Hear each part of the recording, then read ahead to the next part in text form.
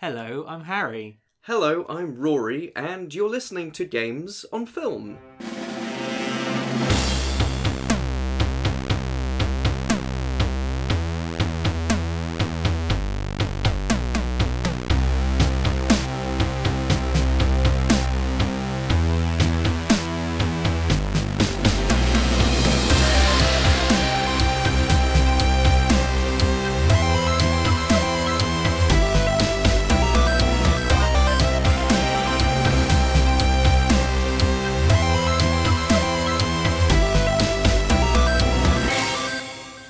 Hello, yes, and thank you for joining us for a very special episode of Games on Film. It's not only our 52nd episode, but it's our second anniversary. We may be a week or two in advance of our actual anniversary date, but we just couldn't resist doing our annual tradition, which is every March we do a Tomb Raider movie. Our first episode proper was Tomb Raider Alicia Vikander. Last year we did Lara Croft Tomb Raider, and this time it is the second Angelina Jolie Tomb Raider movie, Lara Croft Tomb Raider, The Cradle of Life. Cradle of Life. Cradle of Life. Like how the TV show Game of Thrones started to overtake George R.R. Martin's writing of that book series, we are now even Stevens with Tomb Raider movies, so the new Alicia Vikander film really needs to get its skates on with that sequel. When's that scheduled to come out? Well, I think it's actually scheduled for March 2021. Oh, so boy! Hopefully everything will line up, because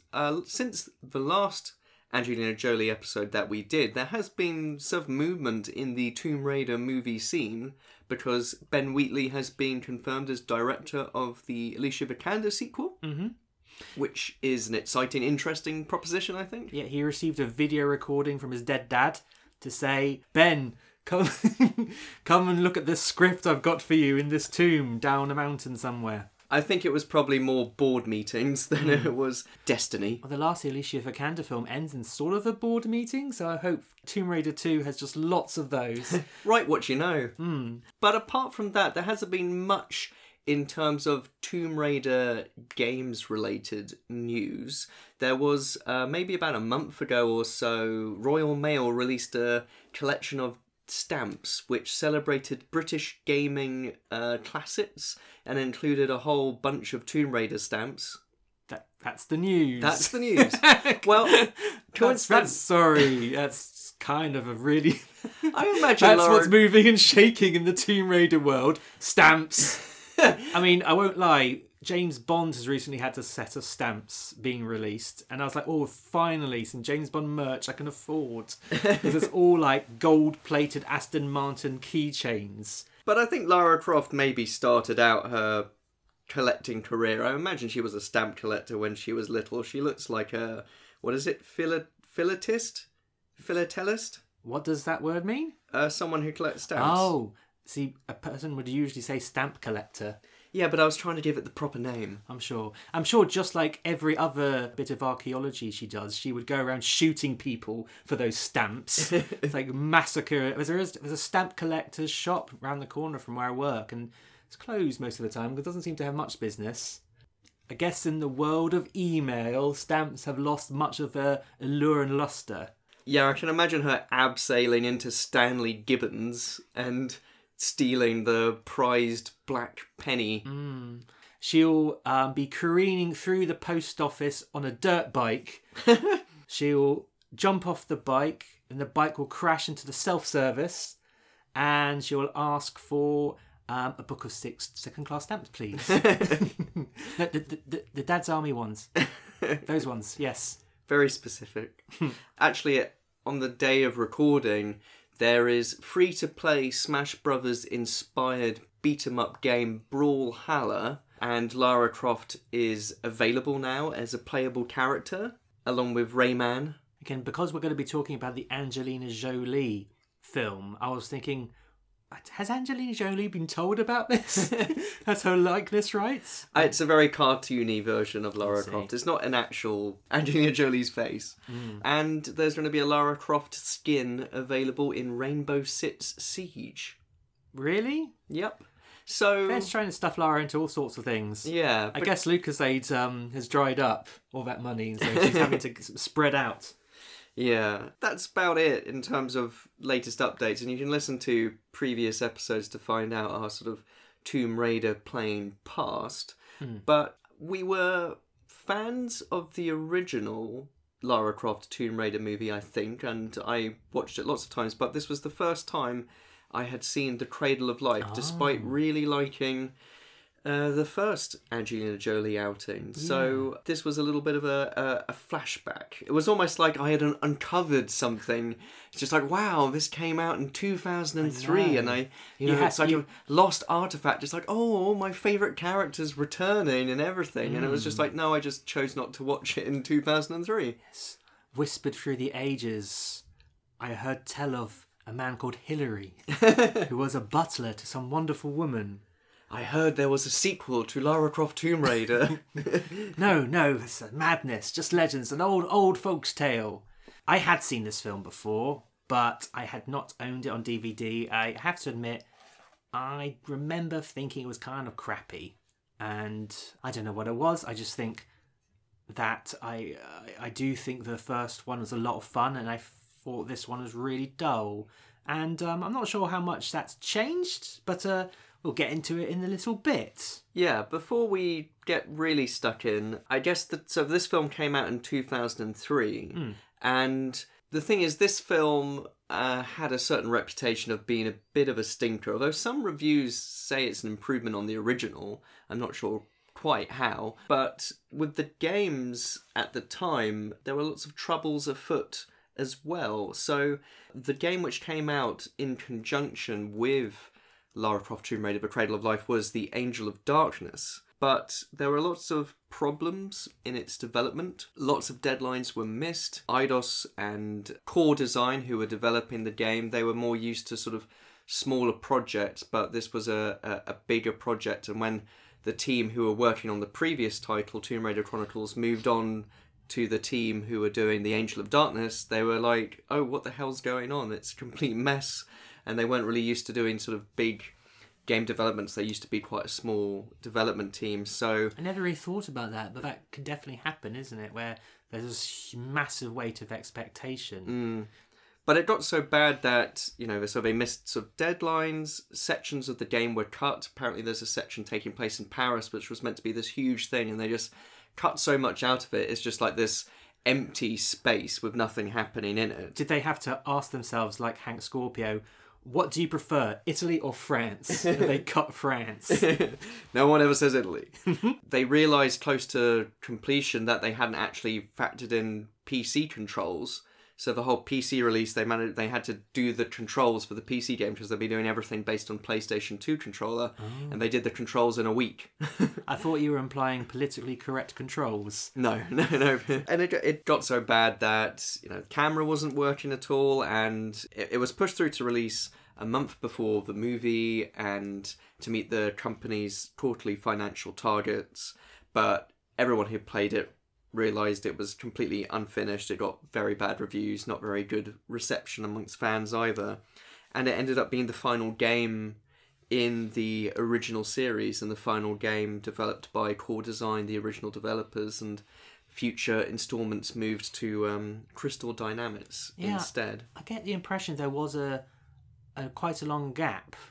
The bubble burst in this year for Lara Croft because this film was not very well received. It was the last film to be directed by Jan de Bont. Yeah. And so, yes, maybe a 1-2 punch of Angel of Death and Cradle of Life. Darkness and light, fire and water.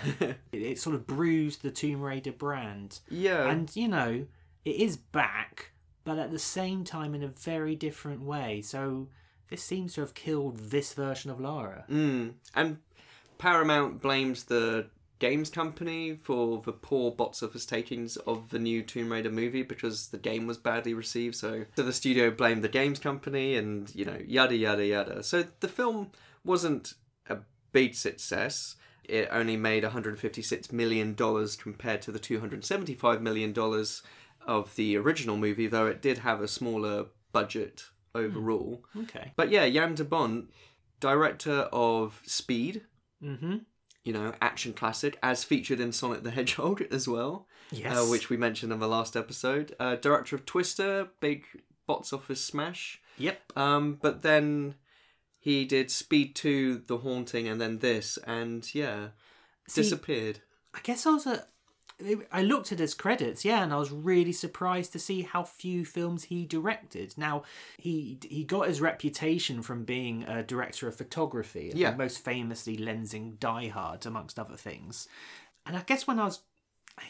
How old was I when these films came out? I don't know, but I was definitely of an age where I remembered each Jan de Bont release. I think he maybe coasted on those... on the credibility he got from Speed for quite some time. But I had assumed he'd been making more films since Cradle of Life, and I think he's done like some TV shows on occasion, but bit of a shame that this killed it, because I know we've already been sort of taking the mickey out of it slightly, but we are a podcast of lovers, not haters. We celebrate video game movies.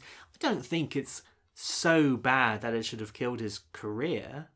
Or maybe he just grew tired of it all. Or maybe he said everything he needed to say with Tomb Raider Cradle of Life. I watched this on DVD, and I did sort of skim through a little bit of the commentary on key scenes that he does. There didn't seem to be any indication that, okay, I'm tired of filmmaking now, this film did it. I mean, he was mainly just sort of commenting on the sort of technical aspects, and it didn't seem to harbour any ill will about the production, seemed to think everything that he did was kind of what he wanted. I could talk at length about DVD commentaries and features, how they've kind of died off a bit now. They sometimes come back, but I think the best DVD commentaries are done years afterwards, where they can talk about their response. My least favourite comment in a DVD commentary is, and we wrapped yesterday, and now we're all sat down and talking about this genius film we made, and everyone's got high hopes, they're all bubbly, and then the film got a horrific response. And you're just like, oh, poor people, poor babies. In terms of other returning talent, original director of the first film, Simon West, he basically didn't see himself doing another movie again. He said all he wanted to say. Of Tomb Raider, Lara Croft Tomb Raider. But he'd done a bunch of big movies, so he took some time off and actually didn't make another film for a couple of years afterwards. We mentioned previously that Stephen E. D'Souza did a first draft of the first movie script, and he gets a story credit on this film purely because the script that they ended up going with had elements of his first draft. They claimed that they didn't see his script and things. It was just coincidence, but he ended up with a story credit because he mentioned things like Alexander the Great and his library and the submarine sequence, and that was all part and found in this film as well. I thought you were going to say he laid claim to the idea of a woman shooting with two guns. And then someone would have pointed out, that's in the games, mate. And then he would just pause and go, in a film. So the ended up the writer Dean Georgaris is the credited script writer. It's his first feature film screenplay, but he's since went on to write the films Paycheck, The Manchurian Candidate remake, and The Meg, starring Jason Statham most recently. I've not seen that, have you? No. There you go then. I heard that it was perhaps not as fun as it could have been, but it's on my to-watch list, so I'll to watch this space. So did you own this film? Did you buy it? Did you have to buy it especially for this podcast? This was a Poundland special. Poundland special! And it's a special collector's edition, contains 3 hours of bonus features, but I think that's including the commentary, so... Can you imagine being on your deathbed and being told you've got 3 hours to live, and you're like, I know what I'm going to do. In 2300 BC, an Egyptian pharaoh found a place that he named the Cradle of Life. And there he found a box which contained life and death. And it has never been seen since. His name is Jonathan Rice. He doesn't care who his weapons kill or why. Rice is going to find Pandora's box. You mean the Greek myth? That's the Sunday school version. It's a weapon more powerful than you could ever imagine. We'll assign 2 of our best agents. I don't want them. I need an insider, someone who knows their methods, their hideouts. I need Terry Sheridan. Croft. No guns. No weapons of any kind. Talk about taking the fun out of life.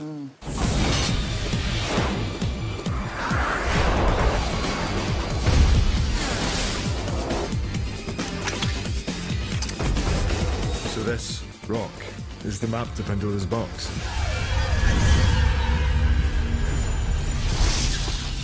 Lara! It's in Africa. Africa it is. Men are coming for the box. No one who has gone looking for this has come back.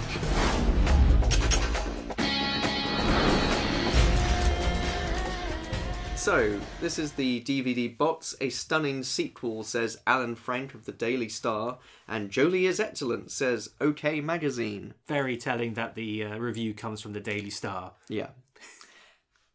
Oscar winner Angelina Jolie has a screen presence like no other actress around today.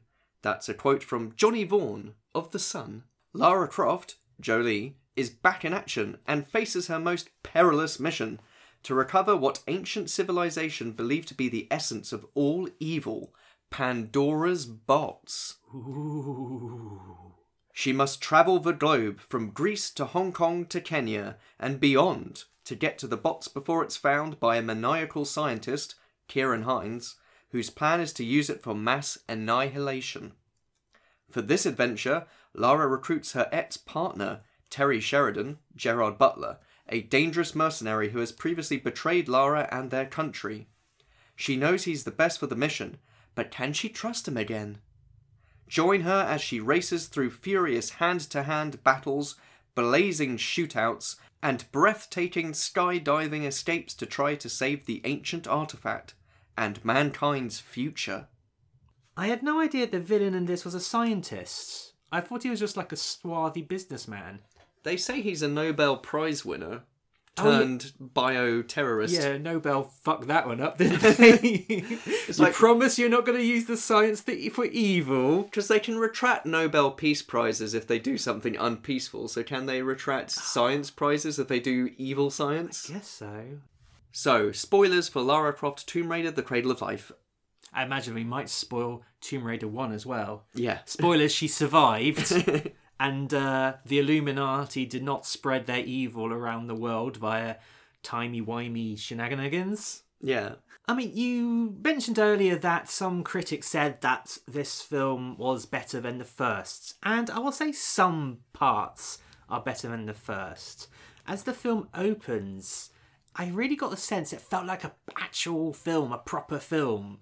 And I don't know why I didn't get that impression from the start of Tomb Raider 1. I think it's because Tomb Raider 1 begins in a sort of training temple, as we mentioned before, and it seems sort of low budget in that regard. It has a very impressive CGI robot she's fighting, but this one we start with helicopter shots. We swim past some very impressive CGI fish, or not, but we then end up in a temple, which I think is even more impressive than the one at the end of Tomb Raider 1. It's like a massive underwater Greek temple with a slanting floor and everything. So, watching this again after such a long time, there were some set designs, some temples, some stunts I thought were a lot better.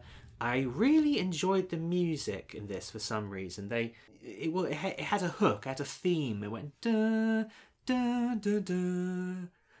I'm going to sing the whole soundtrack on Spotify now. No, anyway. That's Alan Silvestri. Is again. it now? Oh, Yeah. well, he's a star, isn't he? Alan Silvestri. But I mean, that is at the expense of the kicking soundtrack we got in the first film. A lot of popular music and dance tunes in the original. But I like the orchestral score in this. But I also have problems, which is largely maybe character-based and story-based. What did you think on this first viewing of Tomb Raider 2? I would disagree with everything you said. Oh, really? I hated the music. Oh. I found it completely annoying. There's one bit when they're in the secret lab in Hong Kong where I really just wanted the music to stop. It was that headache-inducing. The whole film looks cheap. I would agree that the set of the underwater temple is impressive. The rest of the film is not impressive. I think the stunts are appalling. I think the way it's shot, the way it is constructed, edited, so poorly made. Mm-hmm. And I think it is simply atrocious. Well, as Tomb Raider 1 said, where's your head at? So we've thrown down the gauntlets now, and we'll see where we go. The way it all started, I had high hopes because it starts off in Santorini in Greece, which I have been to on holiday. And that gives it an automatic extra star in your rating. it gives you a little bit of... been there. I've been there bonus. If they filmed really it in helps with a film. If they filmed it in your house, 5 stars. No, I'm just saying it gives me a little bump, a little boost. Just like, oh, I've been there. And it's a wedding taking place, and I've been to where it is. It's sort of these ruins on like an old fortress or something on the island. Very pretty island, beautiful. You've got lovely scenery. You can see amazing sea views, and it's at the sort of round this ancient volcano in the middle of the ocean. So picturesque. And there's a big wedding happening, and then one of the guests just asked the DJ to stick on some Kasabian out of nowhere, and that seems to cause an earthquake, or an earthquake is happening unrelated to it. An earthquake just happens. And there must be a time jump, because then there's loads of boats around, because the earthquake has revealed the location of this water temple somehow. Yeah, the logo appears and everything, so it's a very odd prologue. It's not like setting the scene of the character or anything. It's just like, oh, here's a little earthquake which happens to this random wedding, and okay, and now the action. It doesn't really... It's not very interesting or exciting or like a big setup. It's kind of like the pre-title sequence of a Bond film being about an entirely separate set of characters and on the other side of the world, and it never affects Bond at all. Yeah, or just some people in the distance to where the action is who have like... some sort of repercussions of whatever kickstarts the rest of the movie. It's just, it's not like anyone falls off the ruins or there's like anything interesting happening with this big earthquake. It's very odd. But well, okay, let me just think. Perhaps this Kasabian did cause the earthquake, and because a lot of the film takes place trying to chase an orb which has musical notes on it, and so if sound plays a feature in the film, I will say that yes, Kasabian created the death noise and that destroyed a wedding and opened up the water temple. Yeah, that works. That would have been interesting. But yes, anyway, so this temple has been revealed through these earthquakes. Half the world's raiders have gathered. Is raiders an actual term used in anything outside of films? No. I always think about this of Raiders of the Lost Ark. Where the hell did this title come from?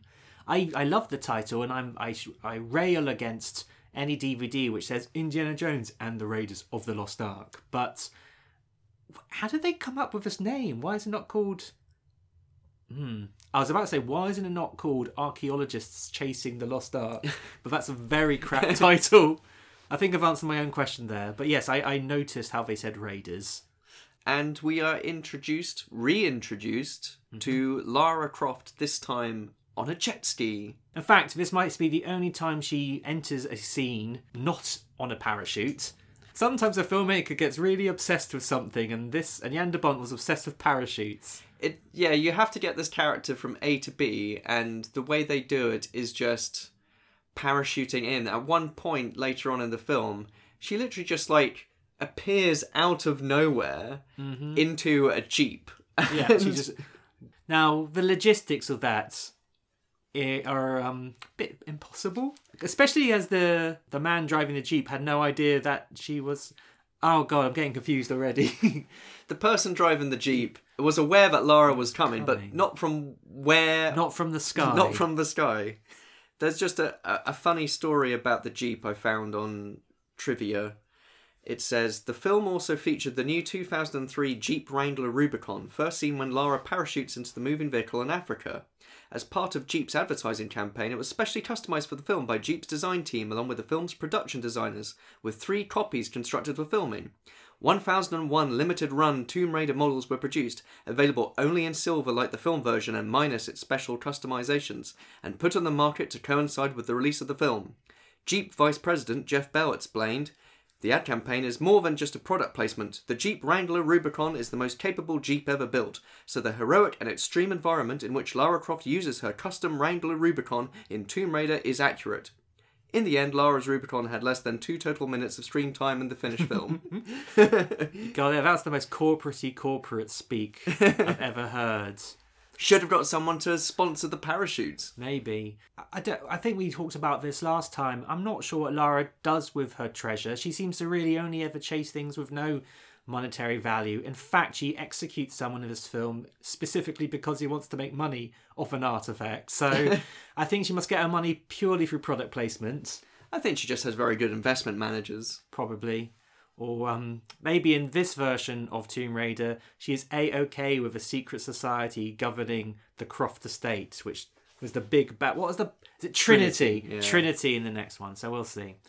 She gets on the boat and her first line of dialogue is, hello, boys. You're all wet. Yep. I feel we've sexualised Lara a little bit more in this one. We? Yes, you and I. What did we do? Well, I think we applauded the first film for not quite ogling Lara so much. There was that shower scene. Perhaps, again, we are two blokes and maybe a female viewer would say, oh yes, they're definitely sexualising her a lot. I mean, she did have a padded bra in the Tomb Raider 1.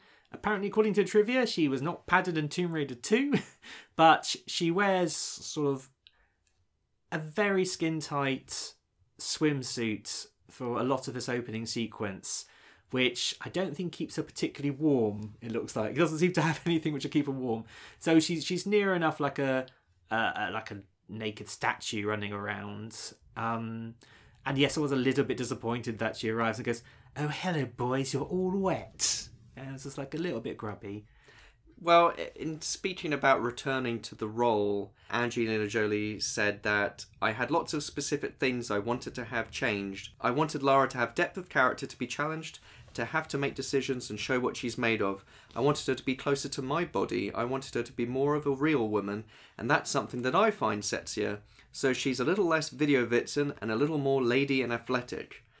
When talking about her padded bra, she says, this is all me, with good normal undergarments. She looks sexier now. I like her body better now. I'm not a fan of extremely large breasts. But what would you think about Jolie's performance in this one compared to the first one? What do you think about her character? How she's changed, if at all? Okay, well, I would agree with her in her athleticism. I did enjoy, again, this temple sequence at the start where she is going around doing sort of these flips and things. Very unnecessary. Very show-offy. Somersaults. It reminds me more of the video games, because what were the video games but an excuse to do lots of somersaults? But I think I'll get to my big problem with this film, and although I seem to have enjoyed it more than you, I definitely think it's a distant second to Tomb Raider 1. It's definitely my third favourite Tomb Raider film, if we're ranking them. My problem is, despite what Angelina Jolie was saying about her characterisation, I felt this whole film was a two-hander between her and Gerard Butler's character Terry. And I really didn't like Terry. And every single time she was on her own on the screen, I was like, this is Tomb Raider. She's on her own. She's doing stuff. Not usually in a tomb, but I felt I'm here for Lara Croft. And I found her quite sidelined in her own movie. And the camera seemed to keep going to whatever Gerard Butler was doing. And I don't care what Gerard Butler was doing. It's not Gerard Butler Tomb Raider, The Cradle of Life. It's Lara Croft Terry Raider, maybe. Croft. Hello, Terry.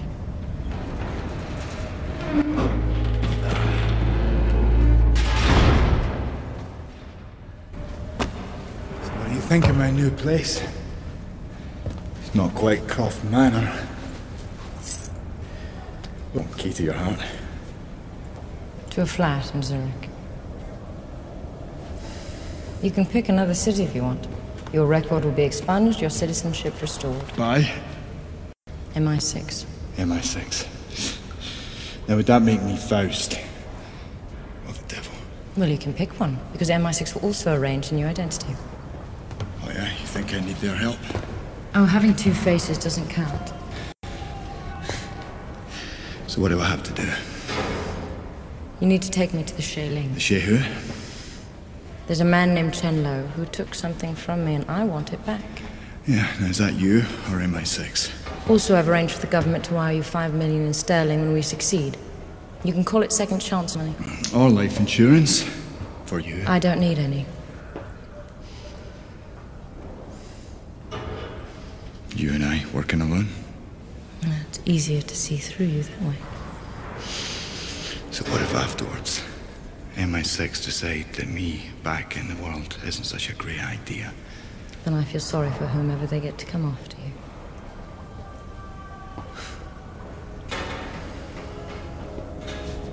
Do you have authorization to kill me, Croft? Anytime, for any reason. So why don't you just do it then? What is it they say? Hell hath no fury. You're not that good.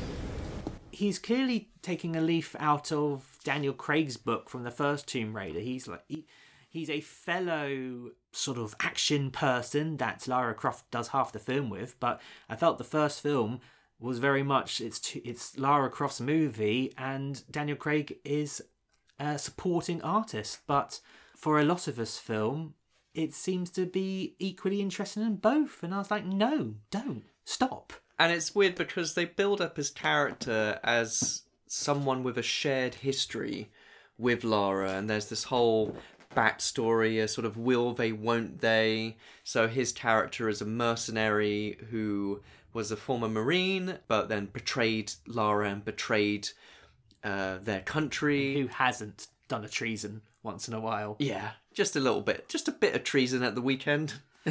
Easily done. But there's this whole sort of, the way that he acts around her suggests there's something deeper and more meaningful. But then you find out later on they were only together for 5 months. And if he's going on about like, oh, you know, maybe I was the love of your life, all this kind of stuff. You were with her for 5 months. And I still don't get why she even needs him. The film tells us she needs him. The film tells us he's a good tracker or a strategist. It's because he's got some connections with this gang that they have to infiltrate. But those connections manifest themselves into him knowing that the best way to get to who they need to get to is to get captured. And she could have got captured perfectly on her own. This is the thing. I sense there's not a good reason for him to be there. I think the mandate was, we just need a more important bloke character in this film. And I think the film could exist perfectly on its own with her just finding her own way through the film. I guess they needed someone to sort of, you know, spark off with in terms of dialogue or whatever. And that's fine, but just have a bit more going on. There was nothing like the dialogue and stuff that I enjoyed about the first film in this. So the whole plot is basically trying to find this Pandora's box, which contains a plague in it. Again, I'm getting huge Alicia Vikander Tomb Raider vibes off this one as well, where they all go after something which turns out to be a plague. Mm-hmm. But in this one, we learn right at the start, Lara Croft is told by MI6 that Terry is a mercenary who will take the Pandora's box and sell it to the highest bidder. And Lara like, yeah, nah, probably not. And then he absolutely fucking does at the end. And then I bring this up because that's the big moment where you're meant to be sensing they're lovers, they're star-crossed lovers, it's the big romance, and they've shared a kiss already. And I really bought her performance when she shot him. Maybe it's because I empathised. Maybe it's because I wanted to shoot him and get him out of the movie. But you asked me about her performance. I think she can certainly land those emotional beats. And I bought her emotional reaction, even if I didn't buy the relationship. Well, I felt like in the first film we got a deeper idea of who Lara was. And in this film, there wasn't really anything like that. Because all she had was this Gerard Butler character, and I didn't buy anything about this shared past and relationship and why she should care about him and why she should care about, anything to do with him. I liked the fact that he did do that turn at the end. I mean, maybe it was him thinking that all along, but I liked how that happened. And actually, one of the alternate scenes is that he actually gets shot by the villain. And then she's cradling him, and he sort of jokes that he was going to take that box and sell it to the highest bidder, and she sort of laughs it off. It's just like, ha ha ha. You never do that. Well, cut to the actual film. Yeah. His justifications for taking it is just like, this could make me a fortune. But part of the deal for him going on this mission is that he'll get £5 million. Is £5 million guaranteed? Oh, pocket change. Not enough. Why does he need to just whatever? I could get $5 million and live my life, or I could try and steal this terrible plague device and possibly sell it to someone. I think though, like the central thesis that just at the end it's like, ugh, men. I think that's why it appeals to me, that it's just like, oh god, not another man. Or perhaps I was just so confused because this was Gerard Butler at the start of his career, and he was such a movie star. It seemed so weird that he was second billing or something in this. It was like, he should be in a big film like Geostorm or something. I should be the Tomb Raider on the poster. But also, talking about that final scene, he is really stupid as well, because the whole point of this film was to stop the villain from selling the virus to the highest bidder, and then he wants to do the same thing. Like Lara said, you can't do this, billions would die, and he says to her, don't be so naive or don't be so stupid. But he knows that the highest bidder is going to be a shit and will probably kill him. He's going to spend all that money on a biosphere. Very short-sighted.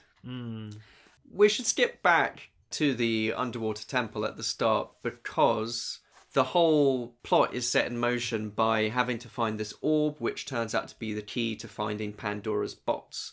But in order to get down to this temple, they take these little scuba submarine things, her and a couple of colleagues. In a sequence definitely filmed underwater.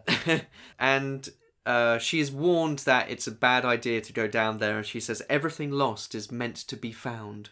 And when they get the orb, there's an aftershock and the place starts collapsing, but at the same time some rival raiders appear and harpoon her colleagues, and they sabotage her little submarine thing so she can't escape.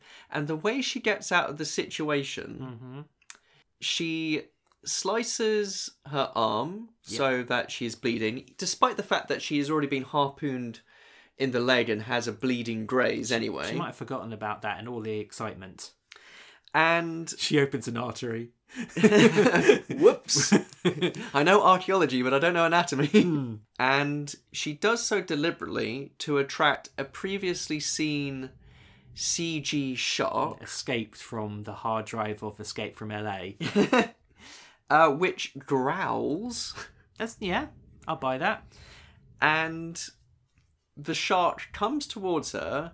She punches it square in the nose, which is worst case scenario handbook accurate. That's what you're supposed to do in a shark encounter situation, is bop it on the nose.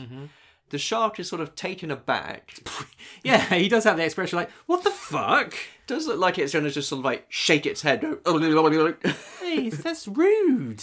Little chick starts of swimming round its head. And then the shark turns round, she grabs its fin, knowing full well that the shark in this situation would go towards the surface as opposed to further down into the depths of the ocean. Oh yes, I realise sharks don't come up to breathe. And then just before it gets to the surface, that's when she lets go and swims to the top and clambers onto the wreckage of her boat, which has been capsized. Her legs dangling perilously beneath the surface. It's okay, she pissed off the shark, it's not coming back. And it's all very odd. Well, I think there is no better statement of what a badass a character can be than if you punch a shark in the nose.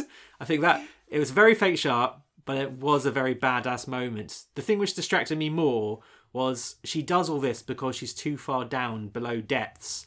She hasn't got enough breath to get to the surface, apparently. Yeah. But I think the time it takes to attract and mount a great white shark, it probably takes longer than swimming to the surface. It was a generic shark, actually. It was basically a clip art shark. Because I was thinking, those sharks don't exist in the warm waters of Greece, I say, as a sharkologist. That's a real word. It's... well, I enjoyed it. Come on. I specifically watched this scene with commentary just to sort of get the idea behind it. And the director does say that it was meant to be funny and also meant to represent just how cool and badass Lara is that, she knows she's meant to do it, but who has the guts to do so? And it's Lara Croft, of course. I forgot to bring my extreme air horn in. But it's too ridiculous. It is just one of the silliest things I've ever seen, and I've seen zombie flesh eaters with the zombie versus shark underwater battle. You took off your film critic glasses, slowly closed them and put them down on the table and says, No, I've had enough of this. No. This isn't cinema. I think this is where we're introduced to our villain proper, who's called Rice. And he's one of these actors where I'm like, oh, I know him. Is it Kieran Hines? Yeah. Now, I first encountered this chap... I'm assuming I first encountered him watching this 10 odd years ago, because I had seen this film before. But I know him most from the TV show Rome, the BBC HBO co-production, where he played Julius Caesar. And I thought he was fantastic in that show. Obviously, most people know what happens to Caesar, but before then... Spoilers for Roman history. Spoilers for Roman history. But no, he was a great leader. He was a great leader. Caesar had some ideas. Great emperor. The trains ran on time in ancient Rome. No, but he was great. But in other things I've seen him in, and I think this was the clincher when I was watching Tomb Raider now, I don't know how much he's a good actor.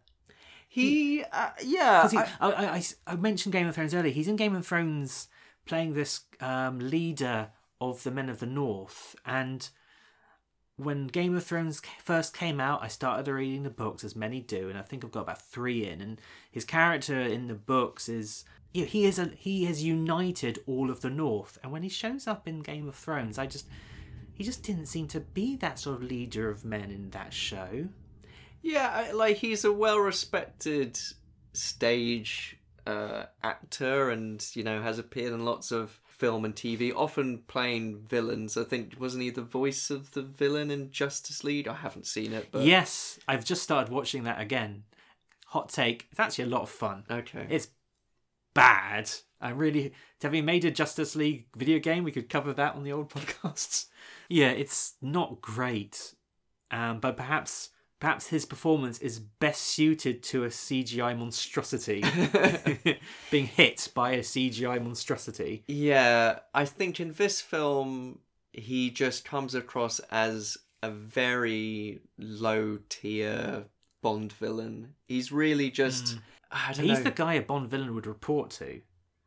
He seems just to be this money man, and perhaps we're just comparing him to a friend of the podcast, Ian Glenn from Tomb Raider 1. Yeah. But there's a bit at the end of this film when we must fist fight, and you think has he demonstrated any fighting capability? Yeah, I'm not sure a dumpy Nobel Prize winning scientist is much of a match for a... He's got a Nobel Prize for mixed martial arts.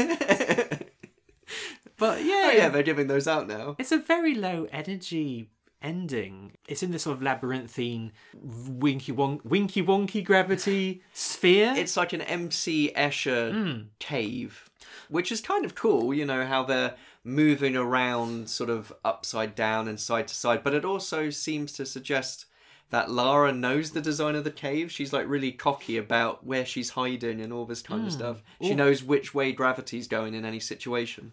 Well, she's got that ponytail. It's probably it's like a stalagmite or a stalactite. Yeah. But also that sequence is in quite a confined space, so it means there's little energy because everyone's sort of tiptoeing around so as not to fall. So it's a very low energy sequence with some interesting visuals, but really it's just she eventually manages to arrive at the villain and they have a very short fist fight, which ends in a kind of a nasty way, but I think we'll save that to the end. When the villain, Kieran Hines, Jonathan Rice, is introduced, it's on a private jet and he's doing one of those Bond things where talking to various benefactors who could possibly buy the idea of the Pandora bots virus that he's selling because he's a bio weapons expert, and you know, timely at time of recording, because he demonstrates someone who has betrayed him, gives him accelerated Ebola and causes him to die sort of instantaneously. So yeah, topical, I suppose, with viruses in the air at time of recording. Yeah, but I mean, this wasn't made. No, this wasn't made today. Just happenstance. I got a really big James Bond vibe throughout this. This does feel like a very pale imitation of James Bond, and just seeing another villain talking to people who are supposedly the head of criminal empires, but they all look like extras who look good scared. And you think, do they really go back to their criminal empires and say, how was the meeting? Oh yeah, I killed it. No, you shat your pants and you ate a pill which supposedly had antidote in it. The first line he says on the plane is, "There is an expression. It is not nice to fool Mother Nature."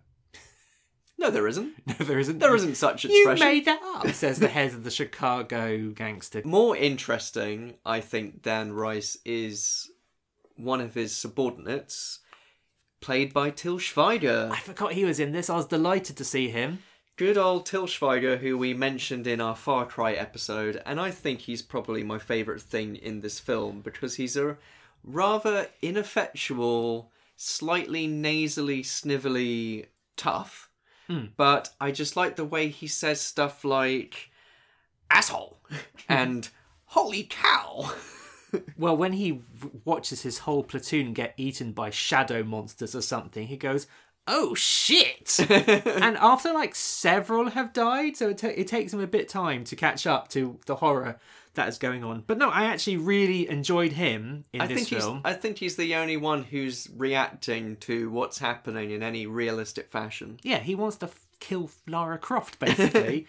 And while I suppose the main villain is duty bound as being the big bag, to feel that Croft is beneath him for like half the film, Schweiger's got one mission, and it's to kill Lara Croft. Yeah, I think he was better in this than in Far Cry. So, hot take, someone was able to direct better than Uwe Boll in this film.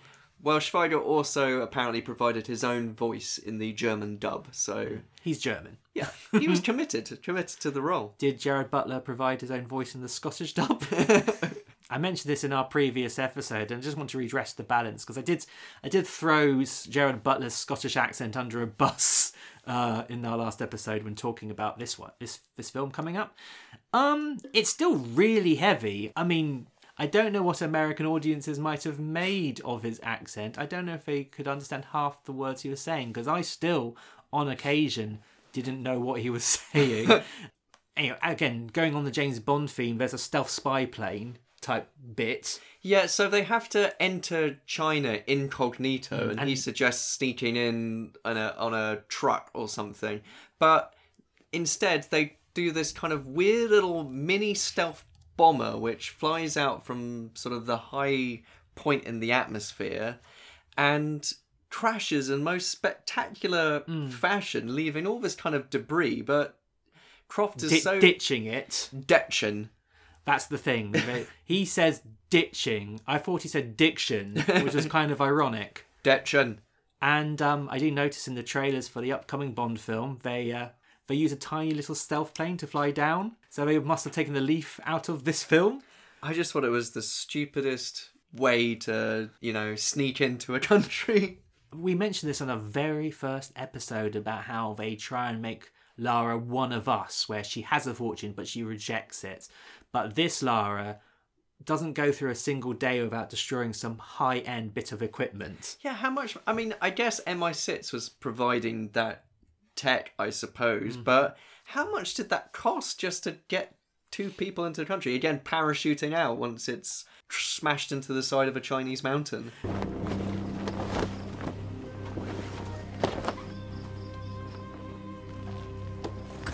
Shieling, watch all the roads. We'll have to go around the back.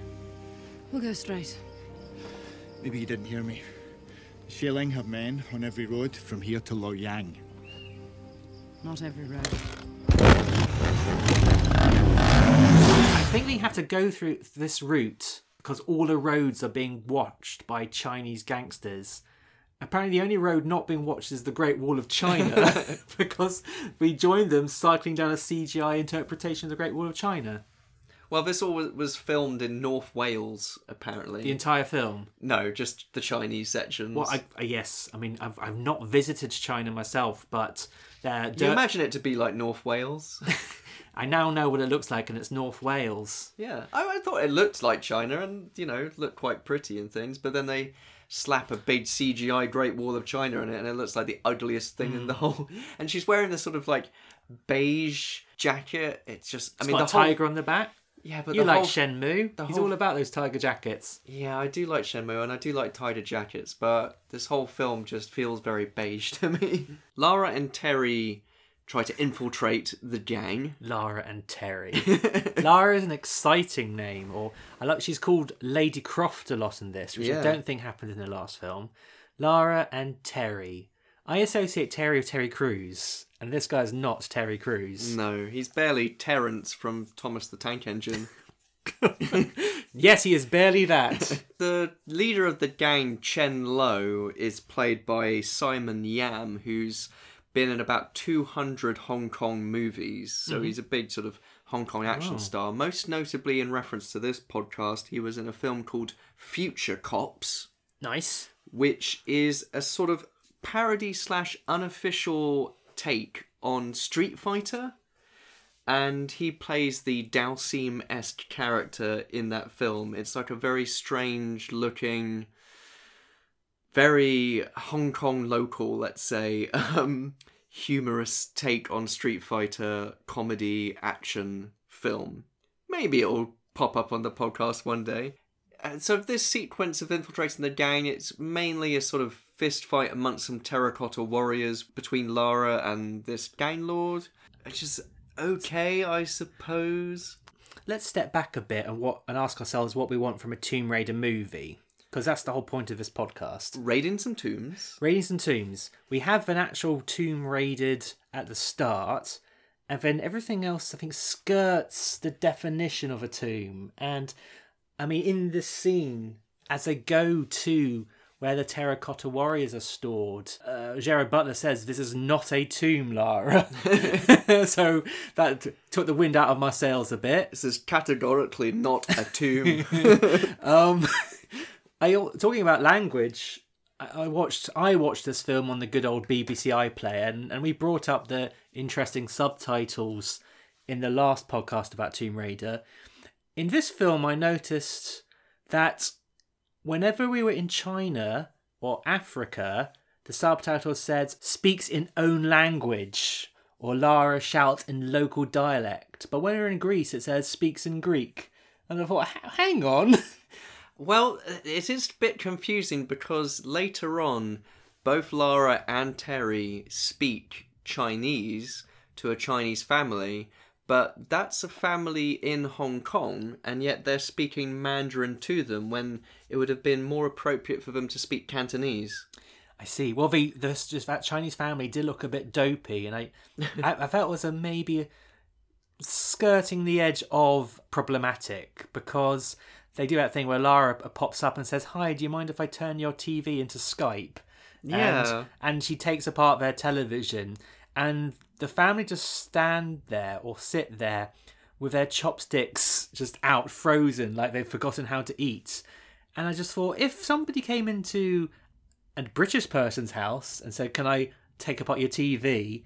While we're watching SpongeBob SquarePants. While we're watching SpongeBob SquarePants, translated into British English, we'd have something to say about it. Yeah, it is a little bit like, oh, beautiful white woman has come to bless us with her presence, and sure, take what you want, do whatever you like. And a majestic Scottish man comes in. Again, maybe a full day after Lara's been there, and happens upon the one family living in a boat she had also visited. That was crazy. But you're talking about tombs and action sequences. So I noticed how in Tomb Raider 1, she mostly killed robots and statues. And in this film, she absolutely shoots people dead. In fact, when MI6 appeared at the start of this film, I thought they were there to say, "We've heard you've killed a lot of people in Greece. I mean, we know they deserved it, but you just can't do that, Lara." And then she goes, "I'm rich." And then it's all about privilege. But this sequence was weird because she mainly fights him using like a army drill technique where she's flipping around her gun like she's on parade. Okay. Is that what I'm seeing? It was edited really badly, that particular fight. The whole film is very cobbled together. So the editor, Michael Kahn, is best known for a very long association with Steven Spielberg. He edited the Indiana Jones movies, edited Schindler's List, Saving Private Ryan. That depresses me. Ready Player One. Also, Prince of Persia. I have no opinion on Prince of Persia. Is it pretty good? Oh, no, I got that confused with Prince of Egypt. Just behind the curtain I revealed, I did that whole podcast and I hadn't actually seen Prince of Persia. No, just completely forgot about it. I completely forgot about it. Which is fine, because I completely forgot about it all the time. Well, maybe it was erased from my memory when we turned back time. Yeah, but that's the thing, this whole film just feels very cobbled together, and you have an action director like Jan de Bont who should know how to construct a sequence, and just all the action felt so, I guess that happened, I don't really care. You could argue that his biggest hit, Speed, I think it's not as fun as when it's on the bus. All the stuff around it, it's not so good, so maybe he's just not that good a director, full stop. They move from here to Shanghai, and again, there's this sort of shootout sequence, and there's neon signs crashing everywhere, and a helicopter, and all this sort of stuff, but I just did not care in the slightest what was happening. The whole sequence just breezed over me. I was just conscious that there's probably a lot of innocent people being caught in the crossfire, and Lara was just like, this is still fine. The ends justify the means. Yeah. But again, going back to what I was saying about what we want from a Tomb Raider film, I think have played more Tomb Raider games than I. She does have the guns, of course, but are they mostly platformers? They're not shoot-em-ups. It depends on the game. There's, a bunch of climbing and jumping and puzzle solving and things, but, quite often you do get into sort of shootouts and shoot people, and as much as you do T-Rexes and tigers. I guess I just imagine it being quite clunky, so she would be... Lara would be just circling around one dude, shooting him until he falls over. Yeah, there wasn't really much game-related stuff in this film. Like, I guess there are shots in some of the underwater sequences and some Tomb Raider games. Doesn't fall onto any spikes. No, but there's... she rides a motorbike. None of the characters... I enjoyed that. None of the characters in this film are from the games apart from Lara Croft. So, and none of the story seems to have any parallels to other Tomb Raider games that I'm aware of. Maybe settings, like I'm sure there's some action in Shanghai or Hong Kong or whatever in other installments of the game franchise. But like they end up in Hong Kong because they're chasing the orb, which is now in the hands of the villain. And he's operating a secret lab in a shopping mall. As you do. Which sounds a lot more exciting than it actually is. Well, all I know is that in this lab there is a massive gunfight and no one hears anything. They Yeah. only hear all the gunfire when somebody actually leaves the lab. Yeah, because they're trying to sneak in, and Terry gives the suggestion of maybe evacuating the lab, and she says, "What do you want me to do? Operate the fire alarm?" Really sarcastic, and then she just does it straight away. She's so dismissive of the idea of setting off the fire alarm, and it works. But yeah, I would have enjoyed the scene a whole lot more if Gerard Butler wasn't there and she had worked that out without the snark. I did appreciate how the lab was hidden by a pair of gleaming glass doors saying under construction. It sort of really brought attention to itself. This orb, though, as I said, was covered in dots, isn't it? And the dots represent musical notes. It reminded me a bit of the Goonies, how the map had these notes, and I half expected her to have to play an organ at the end. No, all she needs to do is, there's like a disc as well, like a medallion. I forgot about this. There's a lot of trinkets in this. The sound wave needs to be played in order to unlock the key, and when she does so, it sort of projects this big, wide, 3D virtual reality map. Yeah, what did you think of that effect? Awful. Oh, I thought it was a little bit fun. If I was an ancient Greek, that would have blown my mind. Yeah, I'm sure it would have done. Oh, this is amazing. But that really reveals the location of the Cradle of Life. But I just want to talk, before they get to where the Cradle of Life is, there is this one big stunt, like the stunt I remember from the trailer, not having seen the film, but it was this really big deal, it seemed. And in order to escape from the lab, they go up to the top of the skyscraper and they get into these wingsuits and leap off the skyscraper. And this is a real stunt. It's all done by real stunt people.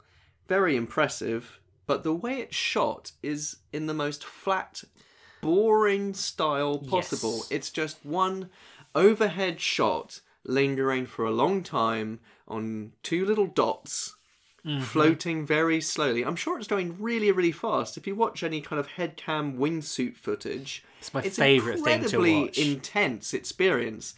And they could have done a POV. GoPros didn't exist back then, so They could have CG'd some awful looking... I would agree. I was waiting for this stunt because I did remember it.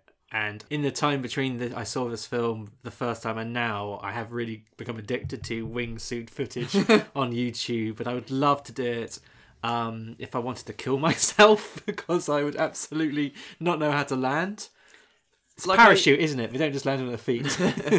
Yeah. Like a hero pose. But yes, I was very disappointed with how it was shot. I think it was something to the way it was the lenses of it. So they were zoomed in, but the background seemed pretty close, so you didn't really get a sense of scale or distance. They weren't really swooping or doing anything. It was a pretty limp way to end, and they end up landing on a boat. Yeah. They're in Hong Kong on a boat again, just like in the Alicia Vikander Tomb Raider. I'm sure Alicia Vikander's Tomb Raider film, they said, what do people like about the Tomb Raider franchise? And they said, I think exclusively Tomb Raider The Cradle of Life. Yeah, so the Cradle of Life has been revealed to be near Kilimanjaro in Africa. But at this point, Lara has already split from Terry, fearing that she will betray her. I think we're skimming over how the scene is. They get on this boat and they basically start kissing for no really good reason. And I was very much like, oh God. I thought it seems really unearned, but she was basically doing it so she could get the upper hand and handcuff him to a bed. And I did appreciate the little bit of banter where he said, that's not really what I'm into, but okay. Thought he was up for it. She's going to raid his tomb. But yes, my interest in the film increased because then he is gone for a bit. But it's not long before she finds a new guy to hang out with. Oh yes, what's his name? Jimon Honsu, I think. Yes. I can never pronounce his name, but he plays the character Kosa. But he's a very reliable screen presence. I liked him enough in this film. He doesn't really get to do much, but... I think he's known mostly nowadays for Korath from Guardians of the Galaxy and Captain Marvel, and he hasn't aged a day, it seems. No? But yeah, I did enjoy him, and he had a lot more fun, a lot more bants.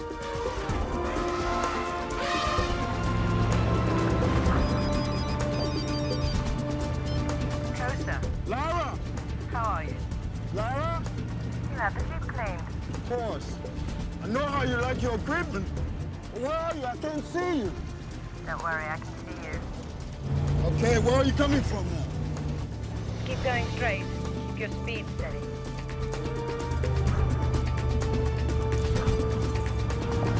Lara! Welcome back!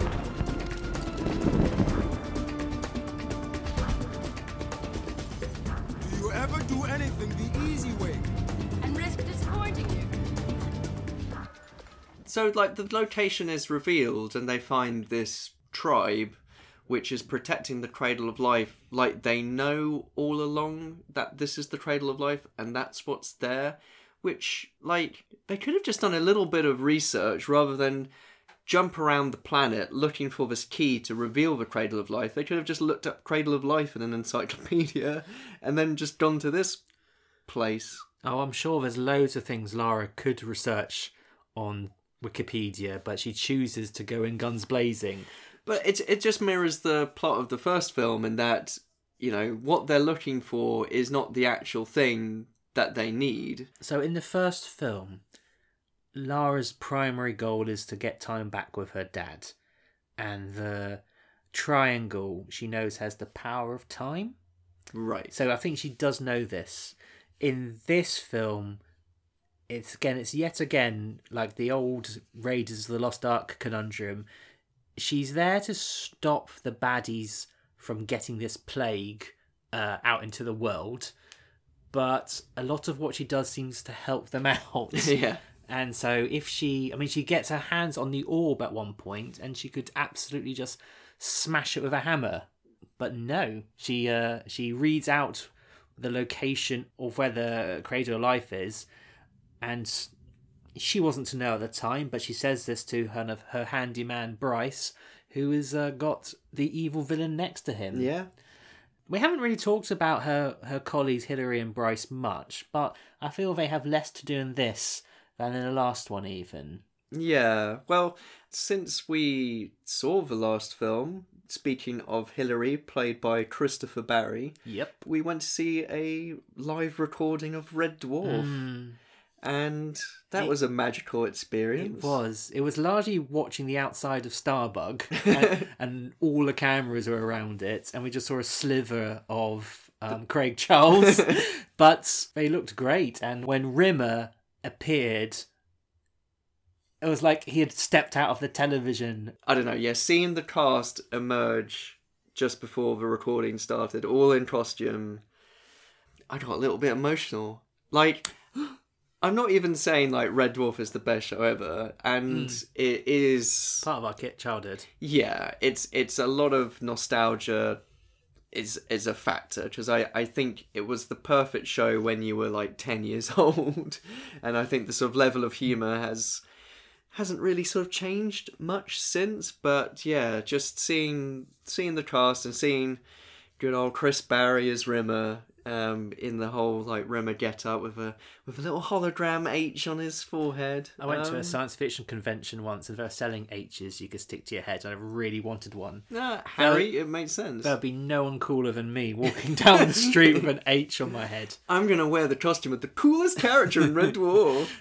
I mean, I wish Chris Barrow's in more films, to be honest. It's a shame. His cinematic career just seems to have been these 2 Tomb Raider films. Yeah, I guess he gets a little bit to do in the sense that he's a sparring partner for Lara. Well, that was an odd thing, because if you're training against...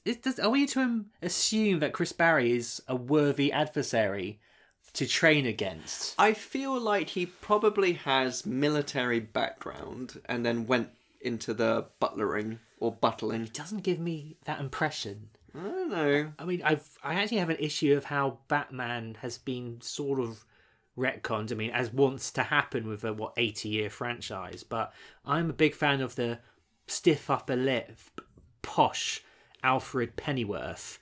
But nowadays he's got this flipping Secret Service Royal Marines background and he's like an equal badass to Batman. I'm like, oh, come on. Come on, man. I can't imagine Michael Gough's version of Alfred from the Tim Burton Batman films going toe-to-toe with some hoodlums. Oh, he might be just quite sinister like Christopher Lee, who knows things, like how people sound when they get knifed in the back. Yeah, do you think like Bruce Wayne beats up a villain and then takes him to Alfred's chamber and there's just like tied up this villain and it's just like, oh, Alfred's just going to extract some information from you, and he just sort of reveals a sort of toolkit filled with all kinds of sharp implements. Oh, I'd like it. He'd come in with a trouser press and you don't know what he's going to do. He's like, I'm going to press some trousers. And you just hear steaming and screaming. Yeah, so I don't know. As I said, in the first film, she's fighting a killbot, which has actually been programmed to blow her head off. And in this one, she's just taking out her anger on her butler, who seems quite scared. Just cause. She's beating up the help. So Rice knows that Lara's gone to Africa because she's overheard the conversation Lara's had with Bryce. And shortly after meeting these villagers, Rice's forces get the drop on the villagers. I shouldn't find this funny, but I did find it a bit funny how these villagers were holding up their shields and getting machine guns. It was through. so odd because just beforehand, one of the people in the tribe volunteers to take Kosa and Lara to the Cradle of Life because they said they'd only go so far, but he's like, no, it's okay, I'm coming with you, I want to join you. And you think, oh, okay, so we just need someone who's going to die when they face these mythical shadow guardians, which the tribes people have mentioned. But no, he doesn't even get that far. He's just like gunned down seconds later. It's just like, why build this up in this kind of emotional payoff scene if you're just going to take it away like instantaneously? I can't remember what expression Angelina Jolie pulled actually in that bit. I'm assuming it's disappointment because now her journey's going to be that much more difficult. It's like, ugh. And the Rice's forces, they're all wearing blue camouflage in a dusty desert land. But clearly they know what's going to happen because come nightfall, the whole thing gets this blue filter. There's this really odd scene where Terry catches up with Hillary and Bryce who are kidnapped. Very strange. I wrote down that. I guess it's sort of day for night shooting. But it just looks like they've coloured everyone in blue, like they're from fucking Pandora in Avatar. Or Smurfs. Speaking of Pandora. Lara did chain Terry to the bed. And as I said, Terry then somehow gets on her trail to Hong Kong. Is it Hong Kong? And he happens upon the one family in all of Hong Kong that Lara Croft interacted with. And they tell him she's gone to Africa, which is a pretty big place. But somehow he uses his helicopter to land right next to Hillary and Bryce. Well, the kid says Kilimanjaro. Okay, so pretty big place. But it's a big mountain. And I think he probably found the parachute that she littered when she landed in the Jeep. She just took off the parachute and let it just land. And, you know, he was just like looking for Lara's litter. I'm somehow reminded of how during Oscar season, which has just been and gone, people were making big deals out of wearing the same suit twice. And I imagine Lara Croft going, I used the same parachute twice this year. Ooh. But in this scene, Terry lands this helicopter, I'm assuming within earshot of the guards who are transporting. Is it his helicopter? He does come down in a helicopter. This is why it's such a weirdly confusing sequence. Terry arrives via helicopter. Okay. But is not heard by the baddies, so is able to sneak up on the baddies and take them out. It's just all very confusing. But then he asks, can anyone fly a helicopter? Yes, because, and I wrote it down, why is he asking that? He knows how to fly a helicopter. He does it because later on he jumps out of a helicopter which Bryce is flying.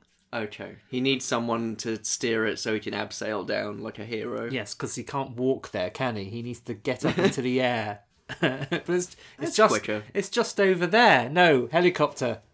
We reach, I guess, the final act of the film. And for me, this is where the film finally has a bit of imagination.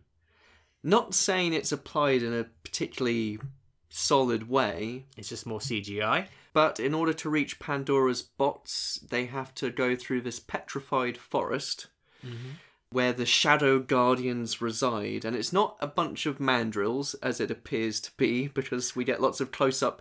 There's lots of weird slow-mo moments where things which shouldn't be slow-mo are put in slow-mo in a very juddery fashion. Like the start of their sex scene, which Yeah. is good, but I just thought, I was just like, make him last longer. I thought Slow my, motion. I thought my DVD was packing up.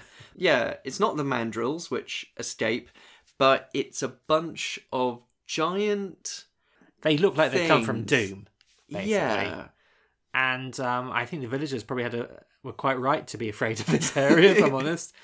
But this isn't really a tomb, though, is it? I mean, they go to the spooky woods around the corner.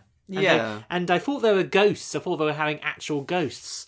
But they were worse. They're like monsters who exist in no-clip mode. And they can just sort of grab soldiers and pull them into the void. And we get a wonderful brief close-up of a soldier's crutch as he's pissing himself. That was a fun day on set to get that skag. They do sort of behave like the monsters in Uwe Boll's Alone in the Dark. The way they appear and, sort of disappear in and out of walls and stones and trees and such. But Lara solves the riddle because she was told earlier, only with the orb can it be revealed. And there's this very strange moment where the orb zooms into her eye. Yeah, so to establish this, okay, I think this is where Jan de Bont realises, hey, it's a movie, I can do whatever I want. And we see a close-up of the orb, but then the orb is sort of like the Star Wars logo at the start of a Star Wars film. It starts travelling into the distance, and that distance being Lara Croft's face, and it goes right into her eye, and it's like, it conveys that she remembers the orb exists, I think. I'm losing track of things.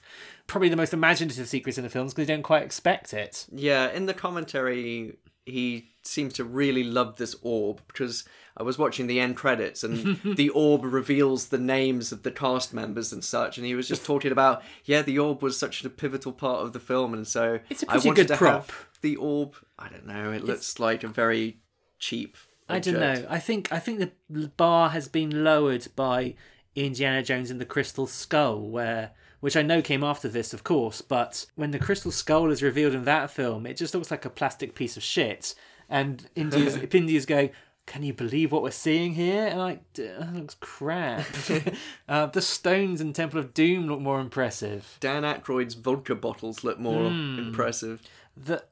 So I quite like that prop, but yes, the very final shot of the film is this iconic Jeep driving away, being chased by an orb which appears from behind a tree, and I thought like an alien spaceship was chasing them. It was like the sun in Super Mario Bros. 3. Yeah, it's like it was aliens all along, or a terrifying sun. But anyway, the Shadow Guardians are dissolved by the vibrations of the orb. I mean, we haven't mentioned how Lara Croft immediately understands that they can only sense movement based on Jurassic Park. I was wondering why they weren't killing her, why the monsters weren't getting Lara Croft, and I was assuming it's just because it was Lara Croft.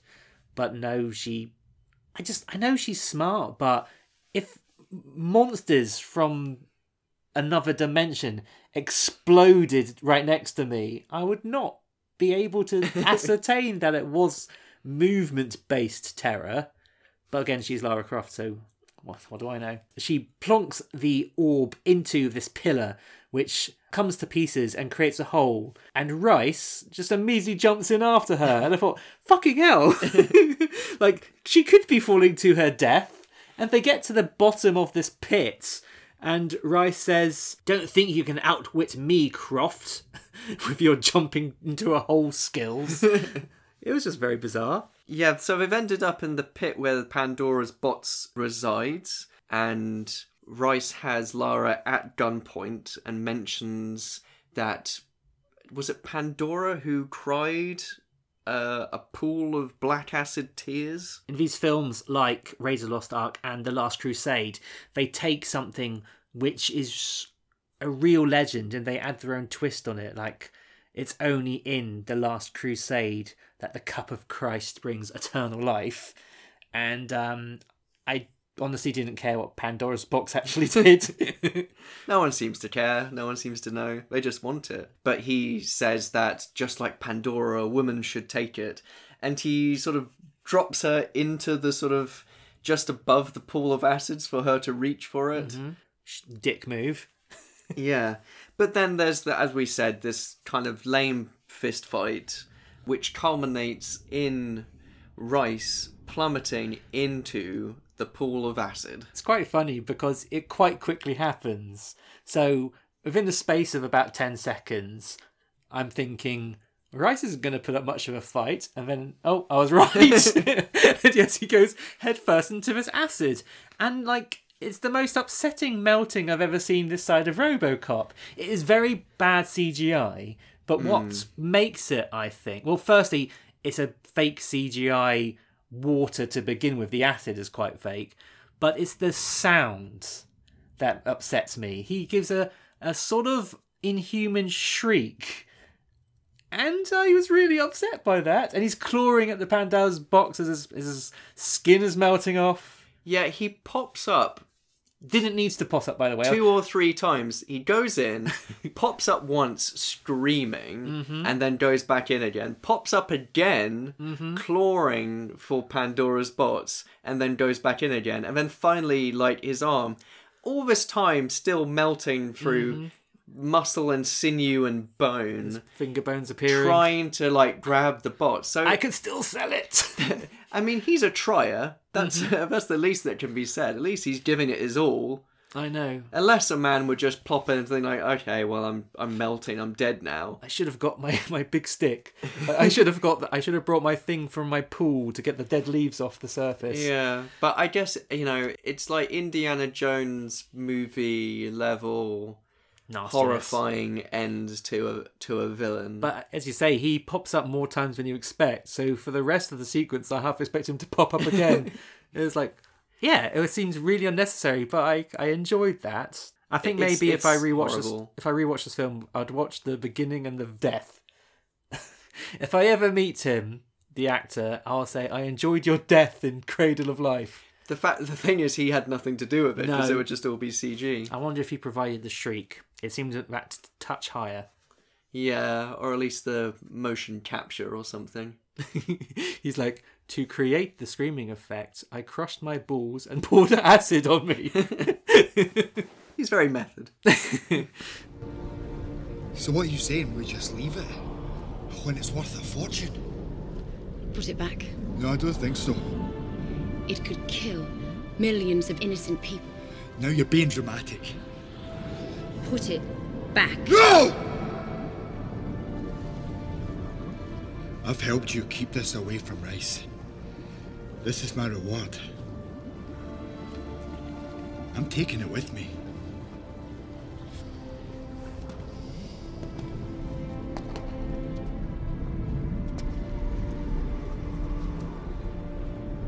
So it's come to this, has it?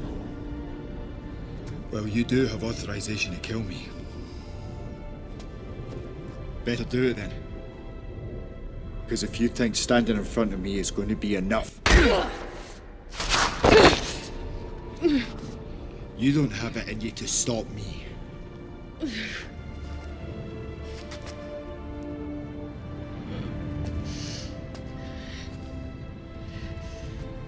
See, all your beliefs, all your ideals, they're not real. I am. And you've loved me. I don't know how strong you think you are, but you are not going to choose them over me. Now move.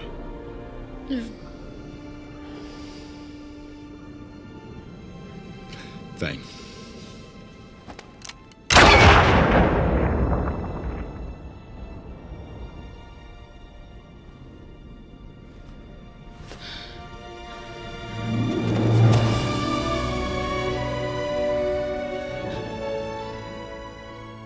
So this is the twist, and you know, fucking Gerard Butler's been in the background this entire time, running around. I mean, Lara doesn't even know he's here yet, but he's shown up. He should have just been tied onto that bed and been happy with it. Now that the villain is defeated, what does Lara want to do? Was she going to just kick it into the acid?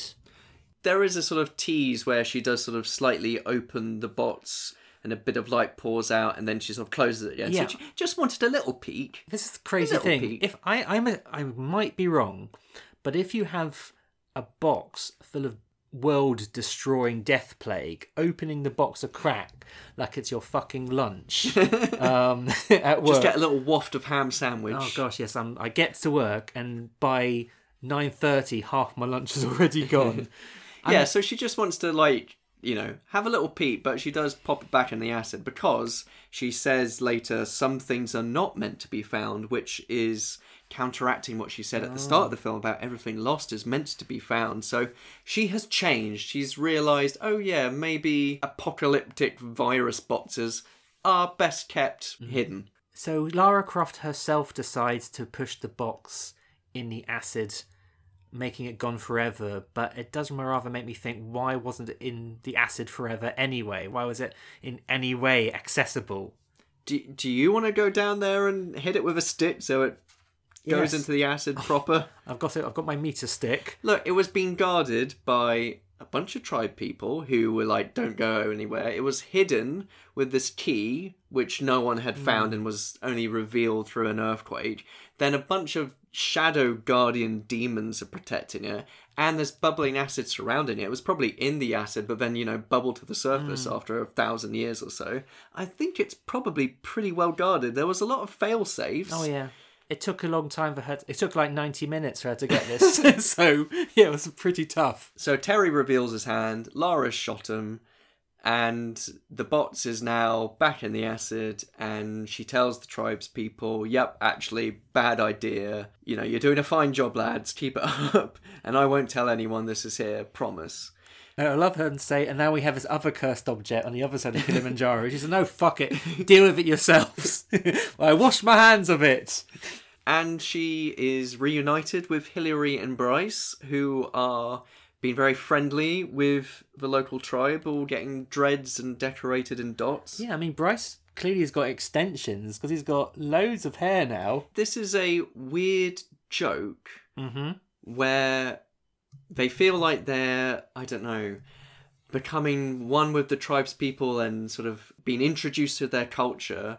And hilariously, it's revealed that actually they're being prepared for a groom-on-groom wedding ceremony. Yeah, I understand this is written as a joke, but I choose to believe it is just the most progressive village in all of Africa. Would you automatically marry somebody who walked into your village? Well, they're getting married to each other. Yes, but they just saw these two white guys come into their village, and they're like, they must love each other, and we must marry them. And they clearly don't know this is happening. You would ask the question, are you planning to get married today? While the other white woman goes off and maybe saves the world. You don't think Hillary and Bryce give off that sort of vibe? I mean, they share a sort of trailer together.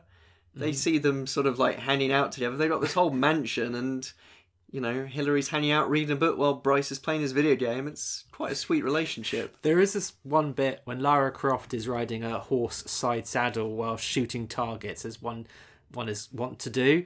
And when she arrives back at her mansion, she does an amazing horse skid like that, like she's doing Tokyo Drift with her horse. But when she arrives at her mansion, like, another man who's not Bryce or Hillary is there to take care of her horse. And I was like, who's this guy? What's his cutie poo backstory? What does he do? He can't just do horses. Does he have like robot horses that he's always cleaning and stuff? Does he? I don't know. There is a deleted scene from the first Tomb Raider film where rather than a giant robot, Lara is shooting up a horse. What are you doing? Spending my daddy's money. So yes, as we said, they to avoid getting married, Bryce and Hillary jump on the back of the Jeep, which Lara is driving, and they're chased into the credits by a giant orb. Their reaction is like top level gay panic. They pretty much just jump, turn tail instantly, and shout drive as fast as possible in their Jeep, just in case that they, get confused with being gay. You could read it that way, and you could read it that. I don't think they really like each other, and I don't think I want to get married to somebody I really don't like. Well, there's some... Would you want to marry Chris Barry or Bryce? Because I like Bryce. Is this like shag, marry, kill? Yes. Bryce, Hillary, or Lara? Yes. Go. Marry Barry. Mm-hmm. Shag Croft. Mm-hmm. Kill Bryce. Oh. Sorry. One of them's got to go. I do think Bryce would smell as well. I think, Lara does her showers in that ginormous shower from Tomb Raider 1. Bryce doesn't seem to have a shower. I think he washes his armpits in the fountain. And he has one pair of underpants. I think he just has a load of wet wipes. Oh, yes, he smells of unscented, but still smelly wet wipes. I suppose the wedding ceremony thing ties into the fact that the film starts with a wedding ceremony taking place in Greece, so there is a bit of thoughts put into this film. Maybe I'm giving it too much credit.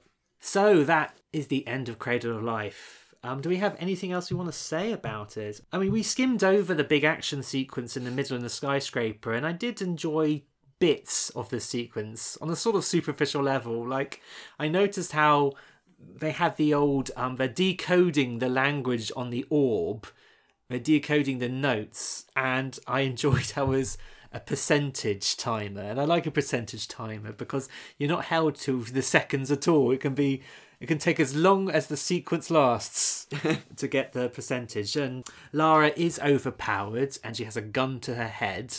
And I think we have skimmed over a big part of the villain's motivation, because he's not actually in it for just the money. He's actually A-okay with the plague being released, because he has control of the antidote, and then he wants to wipe out basically all of the lower classes. And he says to Lara, you could have joined my new world, and Lara wittily responds, piss off. And I really enjoyed that. It was just like, yeah, I'm not going to rise to you. I'm just going to tell you to piss off, you toff. Talking. I know, but it's also the pot's calling the kettle black as well. Yeah. I'm not posh like you. I'm the good kind of posh, where I just walk into poor people's houses and destroy their televisions. Anything else? Well, spotted in the credits, because you can barely see him in the film, is the part of submarine captain, played by Graham McTavish, who yes. We mentioned in reference to Castlevania. He does the voice of Dracula. And more Game of Thrones? Is he in Game of Thrones? He's in The Hobbit. He's one of the dwarves. Oh, he's one of the dwarves. They're very similar films. Considering that one of Gerard Butler's earlier credits was in Tomorrow Never Dies as some naval officer or something, yes. It seems like what you need to do is star in an action-adventure movie in some sort of naval capacity, in a small role, and then eventually the big stuff will come your way. You're made for life. So, having talked about this film, has your opinion changed at all? You said you hated this film. Did I? I said it was simply atrocious. Okay. That doesn't mean that I hated it. All right. I feel like you said you hated it, but... Okay. I dislike it a lot. Okay, maybe I do hate it. It's the film it reminded me most in terms of plot and everything was Mission Impossible 2.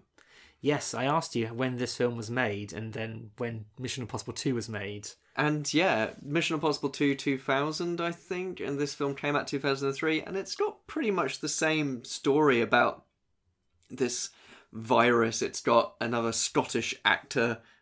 And there, the parallels continue, I'm sure.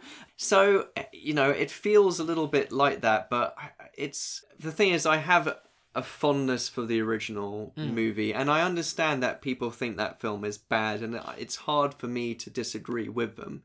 But I think that film just has so much more going for it. It's so much more fun. It's very energetic. It's got better dialogue. It's got a more interesting villain and more fun performances. I just feel like this film is such drag and also just so poorly made. Just every aspect of it is just so badly put together. Like, scenes would just come and go without me barely having any interest in what was happening. You're telling me on it screen. needed more parachutes? No. More entry scenes with parachutes. Parachute out of watching this movie. I feel like the stakes feel kind of weirdly low. I know we're told. I think the problem is we're told that this virus will sweep the world, but only if it's sold to a baddie who's stupid enough to do it. And we don't know, like, how they get from Pandora's box to virus. He seems confident he can get an antivirus. Like, has he sampled it? Does he know? Like, the thing that he tries out on this plane with the traitor, that's accelerated Ebola. So clearly he knows how to do something with viruses, but it's not even a more demonstrate. deadly. Yeah, it just says, but what if I got you something more deadly? But I don't actually know what it is, and I haven't tried it yet. But I'm sure it's fine. I've got a whole lab in a shopping mall. I know what I'm doing, guys. And yeah, the first one, I felt the stakes were that much higher. There's not only the personal connection between Lara and her father, but it's all about controlling time, and we see it demonstrated. So it just, I just felt like I couldn't really care that this villain might get what he wants. And again, I had this sort of weird feeling that Lara was still kind of helping them for less than well-defined reasons. Because again, she wanted to meet her father in the original, and here she just sort of wants to stop a bad guy doing bad things, which, you know... Fair enough, but just inept in so many ways. I mean, so given that this is our second anniversary and we've done 52 full episodes, but sometimes we're doing multiple films of this episodes, I mean, where do you think this sits then? Because, you know, we've seen so many films now. We've had some lovely surprises. We've watched quite a lot of average films, but we still do our best to find the good stuff. How do you feel this film sits within all the films you've seen? Would you think it's more of the lower tier? I think of the films that we've seen, looking back at, say, the past year as well, think of it as a wedding cake. Uh-huh. So you have a bottom tier, which is quite large, and then you have a middle tier and a top tier, which are progressively smaller. And I think the quality of the films that we've seen, there are some good movies that we've seen, but they occupy quite a small space on the big video game movie wedding cake. I didn't know where you're going with this analogy, but I'm liking it. And I would say Lara Croft Tomb Raider The Cradle of Life is bottom tier cake. Mm-hmm. The Lara Croft Tomb Raider, I think, is top tier, and I'd argue maybe the Alicia Vikander sort of sneaks in, possibly, as well, to that top tier. I think I rewatched that, though, recently, and I did find it a bit dull. Well, maybe I need to see it again. But this is just really pretty inept. And the thing is, there's a lot of stinkers down there, and one of them actually beat this film at the box office at the time of release. So this was released the same weekend as Spy Kids 3D Game Over. Oh my god. And this Tomb Raider movie came in at number 4 at the US box office. Spy Kids 3 beat it into third place. I can't believe those films came out the same weekend, because the CGI in Spy Kids 3D seems like it comes from the mid-90s and not 2000 whatever film this is. But in the past year, you know, since we did the last Tomb Raider episode, we've had Detective Pikachu, we've had Sonic the Hedgehog, we've had Jumanji Welcome to the Jungle. So we've had some big video game movie related releases, you know, of varying quality, depending on that. And we've, you know, done some big movies like Super Mario Brothers. Oh yeah, and Angry Birds movie 2 as well, that came out of the cinema. So I think we also did Street Fighter, which I now feel is a legitimately good film. I mean, I follow a lot of quote unquote bad movie Facebook groups and things, and sometimes Street Fighter comes up and people say, oh, that's really bad. And I'm like, no, it is actually good. But yeah, I would say, because of my very soft spot for the first film, very soft and tender spot that I have for Lara Croft Tomb Raider. When you watch Tomb Raider, you're like, that's the spot. This film is a real... I knew it had a reputation as being not so great, but it was disappointing seeing, like, you know, my heroes, Hilary and Bryce. No, but, like, you know, seeing another Tomb Raider film of this era that's just so bad. Yeah. So I think the word you're reaching for is incompetent. It's not like Uwe Boll at his worst bad, but for a big Hollywood blockbuster movie, it's pushing its luck. I mean, I still think there's a part of me which laments that we never got a third Tomb Raider film, if only for Angelina Jolie's Lara Croft's, because I still think, though I think she wasn't very well implemented in this film, as I said, I think a lot of her screen time was shared by someone I didn't particularly like. She was Lara Croft. She really fit the character well, and I think it's a shame that was it. And I'm not saying that, she should have kept on doing Lara Croft films rather than the career she's had. But, you know, I think it's still a pity that we never got to see her version of Last Crusade. Yeah, or her in, like, a really good film. Yes, an actually good one. Well, that closes the lid on Lara Croft Tomb Raider Cradle of Life and another full year of Games of Film. And Pandora's Box. Yeah, make sure the lid is shut and secure. Like sealed tight. Don't leave it a little bit open. Don't leave it ajar. It's like getting jam jars and you have to press the top to make sure that it's sealed. And like, this Pandora's Box has popped out, don't use it. It's already been opened, so send it back. Get a refund.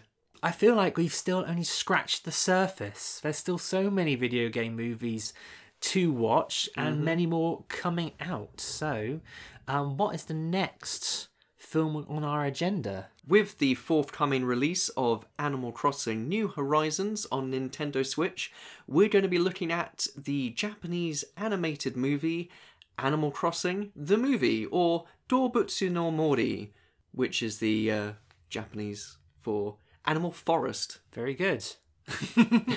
No, I'm actually... in case you didn't realise, Rory does speak Japanese, so you ever think, gosh, he's got a good accent, that's why. My experience of Animal Crossing only extends to the first game, but I've been listening to the soundtrack of this film for quite some time because it's such a chilled out album. Yeah, there's websites where you can just have background music from different Animal Crossing games in real time to the music you would have at that time of day in the games as well, and it's perfect for your lo-fi chill beats work music mix soundtracks. Sometimes I listen to my most listened to tracks on Spotify, and me and the missus will be just enjoying all the like chilled out soundtracks I listen to, and then like Castlevania's Bloody Tears starts, the 8-bit version, so I quite like doing work to the Francis Ford Coppola's Bram Stoker's Dracula soundtrack. I do as well. I also answer loads of emails to Under the Skin for some reason. So anyway, that's Animal Crossing the Movie coming up next on Games on Film. But in the meantime, you can find more information about video game movies and this show on our website, gamesonfilm.witsite.com/podcast. We're also on social media. You can find us on Facebook, Twitter and Instagram at gamesonfilmpod. You can also contact the show by emailing us gamesonfilmpod@gmail.com. You can support the show. There's links on our website where you can support us through Ko-fi, ko-fi, and give us a little bit of a contribution to support the show. Or you can also find an Amazon wish list of films that we'd like to cover on the podcast, and if you buy us a copy of a film and we review it on the podcast, we'll give you a little shout out, so do check that out. You can also find us individually on Twitter. I'm at Rory Steele. I'm at OnlyManWhoCan. And the music for this episode was composed by David Lightfoot. Harry, do you have anything you'd like to plug? I am continuing to do Star Trek The Next Generation reviews on Instagram. My name on Instagram is also OnlyManWhoCan, and my hashtag is make its only man who can. Very nice. So I hope you have enjoyed our take on The Cradle of Life. Again, sometimes we enjoy talking about a film more than actually watching it, but I don't think I've wasted my time, and that's the important thing. We hope you haven't wasted yours listening to us. So until next time, take care. Thanks for listening. Thank you. Goodbye. Bye-bye.